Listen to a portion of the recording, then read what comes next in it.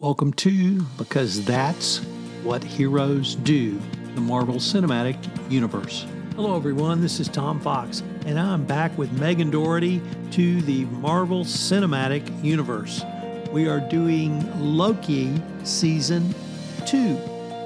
It is a rollicking, great show, lots of action, some fabulous sci-fi, of course, Loki the Trickster, and Tom Hiddleston, the actor who plays him in all his glory. Owen Wilson also co-stars, and the repartee between the two of them is first rate. I know you'll enjoy Megan and my exploration of Loki Season 2. We take up the show from several angles, from the societal angle, from the social justice angle, from the MCU angle, and perhaps even from the compliance angle. But if you're an MCU fan or you're a compliance fan, I know you will enjoy our exploration of Loki Season 2.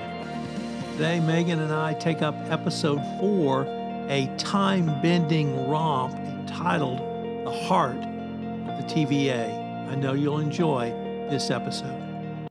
As we begin this episode, Miss Minutes reveals to Renslayer that in the past, Renslayer commanded He Who Remains army and proposed that Renslayer lead the TVA jointly with him. Then He Who Remains had Miss Minutes erase the memories of Renslayer and all other TVA employees. As the temporal loom reaches catastrophic failure, Loki and his allies attempt to use Timely and Obi's throughput multiplier to fix it. It is revealed that the source of Obi's knowledge is Timely himself, creating an ontological paradox. Renslayer and Miss Minutes attempt to take over the TVA, approaching the detained General Dox and her loyalists for help. Only Wolf agrees, and Dox and her loyalists instead choose to be crushed to death by Miss Minutes. Wolf prunes Hunter D90 and kidnaps Timely. While staging a rescue, Sylvie and Loki encounter his time-slipping past, and Loki prunes his past self. Obi deactivates Miss Minutes and the TVA's magic suppression devices. This enables Sylvie to enchant Wolf, controlling him to prune Renslayer. Timely is rescued and is able to restore access to the temporal loom, but the loom's increased temporal radiation spaghettifies him, literally, before he can launch the throughput multiplier. The temporal loom explodes, and the blast wave spreads towards Loki, Mobius, Sylvie, B-15, Casey, and OV back in the TVA.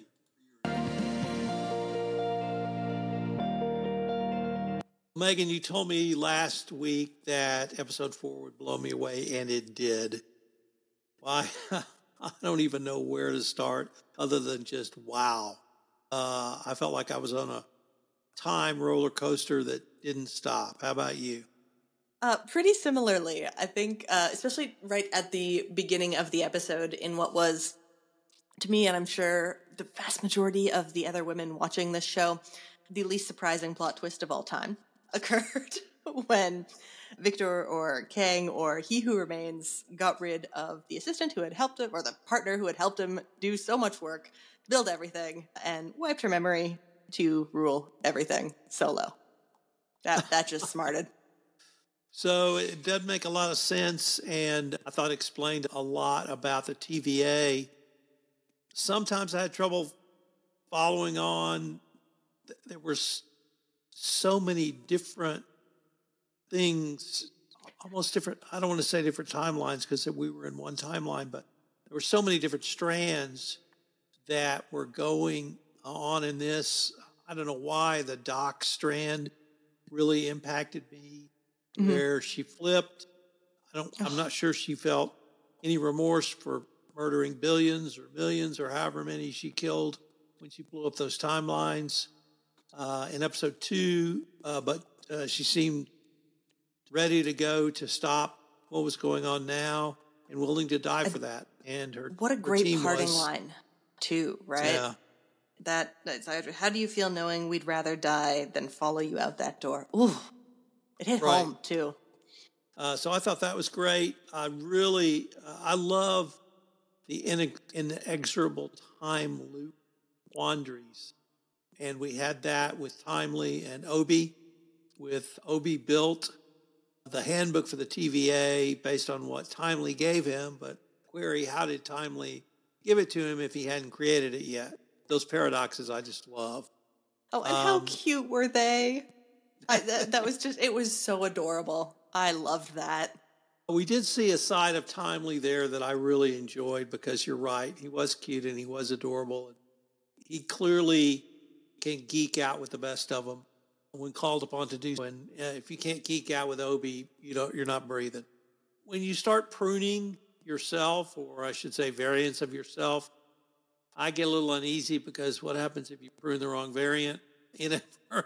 Or are you the variant and are you pruning the real you? I was pretty shocked when Loki pruned himself, or at least a variant of himself.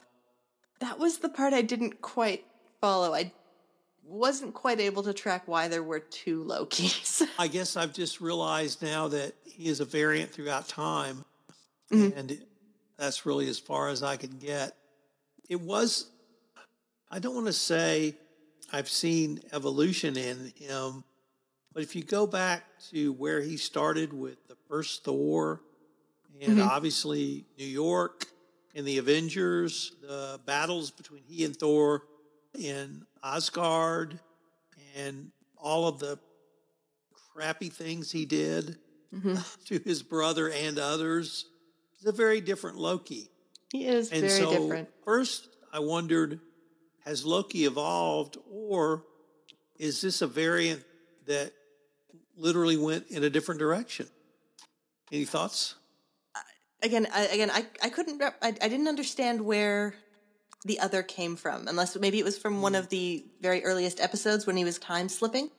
Maybe there was a duplication at some point, but I couldn't quite understand why he was there or why he needed to be pruned. That was the only thing in the episode I didn't really get. And I had always assumed Loki was a god, a Norse god to be sure, but a god, and that's why he had powers beyond what you and I have. It wasn't magic, it was actual godlike powers. But this episode and a lot of the commentary really seemed to center around, or at least circle, magic as a skill and tool of Loki and of Sylvie, and how they may have survived the explosion because of magical abilities. Was he using magic way back when against his adopted brother Thor, or did he have godlike powers? He's always had the ability to enchant, right? That's always been one of Loki's abilities. And I thought the Are They Gods conversation, because he and Sylvie talked about that, right? When they were discussing what to do about the TVA and making the decision about should these extra timelines be pruned or should we leave them? And that is playing God. And he says, we are. Who better? I thought it was one of my favorite moments, actually, when Loki says, we are God. Somebody has to make this decision. A decision has to be made. Maybe they are the ones who should do it.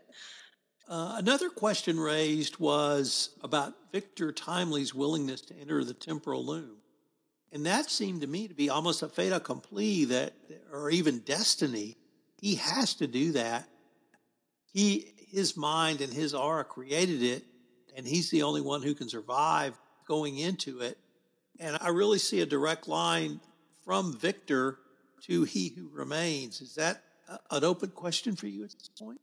It must be another variant, because at the end of this episode, and what I found was a really shocking way to end, he went from bold, noble gesture to spaghetti in 4 or 5 seconds. So I think there must have been another instance. There must be another variant, because I think the sweet man who was so charmed by a cocoa machine, I have trouble squaring with the master at the end of time. He did. The cocoa machine made a very big impression. I was thinking about where he grew up in what looked like a difficult area of Chicago at that time, under what could not have been, there was terrible racism at the time. Labor to do anything was so difficult. I guess just the thought of, he never had the money to employ servants to make him cocoa. So just the thought of being able to press a button and get this lovely, luxurious drink must have been delightful. What about Renslayer and Miss Minutes? I found of all the characters in this episode, the most, to me, consistent and logical with literally everything she did or happened to her was Miss Minutes. She was an AI. She evolved. She gave us information we didn't have before. Maybe as you suggested, it wasn't too surprising. And then she gets turned off. Of course you can shut her down. And OB says, oh, yeah, I can do that. Why did you ask me before? Of course I can do that. How did you find, or did any of that surprise you about Miss Minutes in this episode? What got me about Miss Minutes in this episode was right at the beginning when she's about to show Renslayer the little video of her being betrayed by He Who Remains. She did a scan of the room. It almost seemed like to pull out that information or that scene from... and it made me wonder what kind of surveillance the TVA has on the timeline and every possible timeline, and it is just a function of reality being recorded and stored in a database accessible to Miss Minutes. And they're the godlike powers to have all of that information. So I thought that was the most interesting thing. If kind of Miss Minutes having knowledge of you is a foundational element of the universe. I thought it was a fun idea. But that she could be turned off by OB, you're right. It's a really big conflict, isn't it? Yeah. And why do you think she told Renslayer? Was it, I almost thought it was, at first, it was something less than genuine. It was really designed to hurt Renslayer. And I thought, well, maybe that's not fair. Maybe it's one girl to the other. This is what he did to you. Is this something else? I think he treated both of them shabbily. And I think Miss Minutes has her own agenda. I don't get the sense that she would hate sharing power as much. I don't think that I think she's lonely being an AI. I bet having a partner that you can work with, I can see the appeal there. I don't hate the idea of them taking over the TVA and ruling the galaxy together. I'd read that fan fiction. But we'll have to see, because Renslayer was also pruned. Yes. And maybe Miss Minutes caused that to happen. I assume the gang is going to survive in some form. The blast, of course, we don't know that because it's a cliffhanger. But I just thought the ending was great. And we've only got a couple more left, so they're going to have to wrap it up pretty quickly. But I just thought it was literally some of the best science fiction I have seen recently, and the best science fiction to date in this season 2. Oh, it was very interesting. I loved this episode, as I mentioned last week, and I've just got one more point for this one. So the agent or the Minuteman who pruned Renslayer had the little glow, the magic, like the impacted by magic glow in his eyes, but it was blue and not green. It was not a Loki glow. So where did the glow come from? That's an excellent pickup.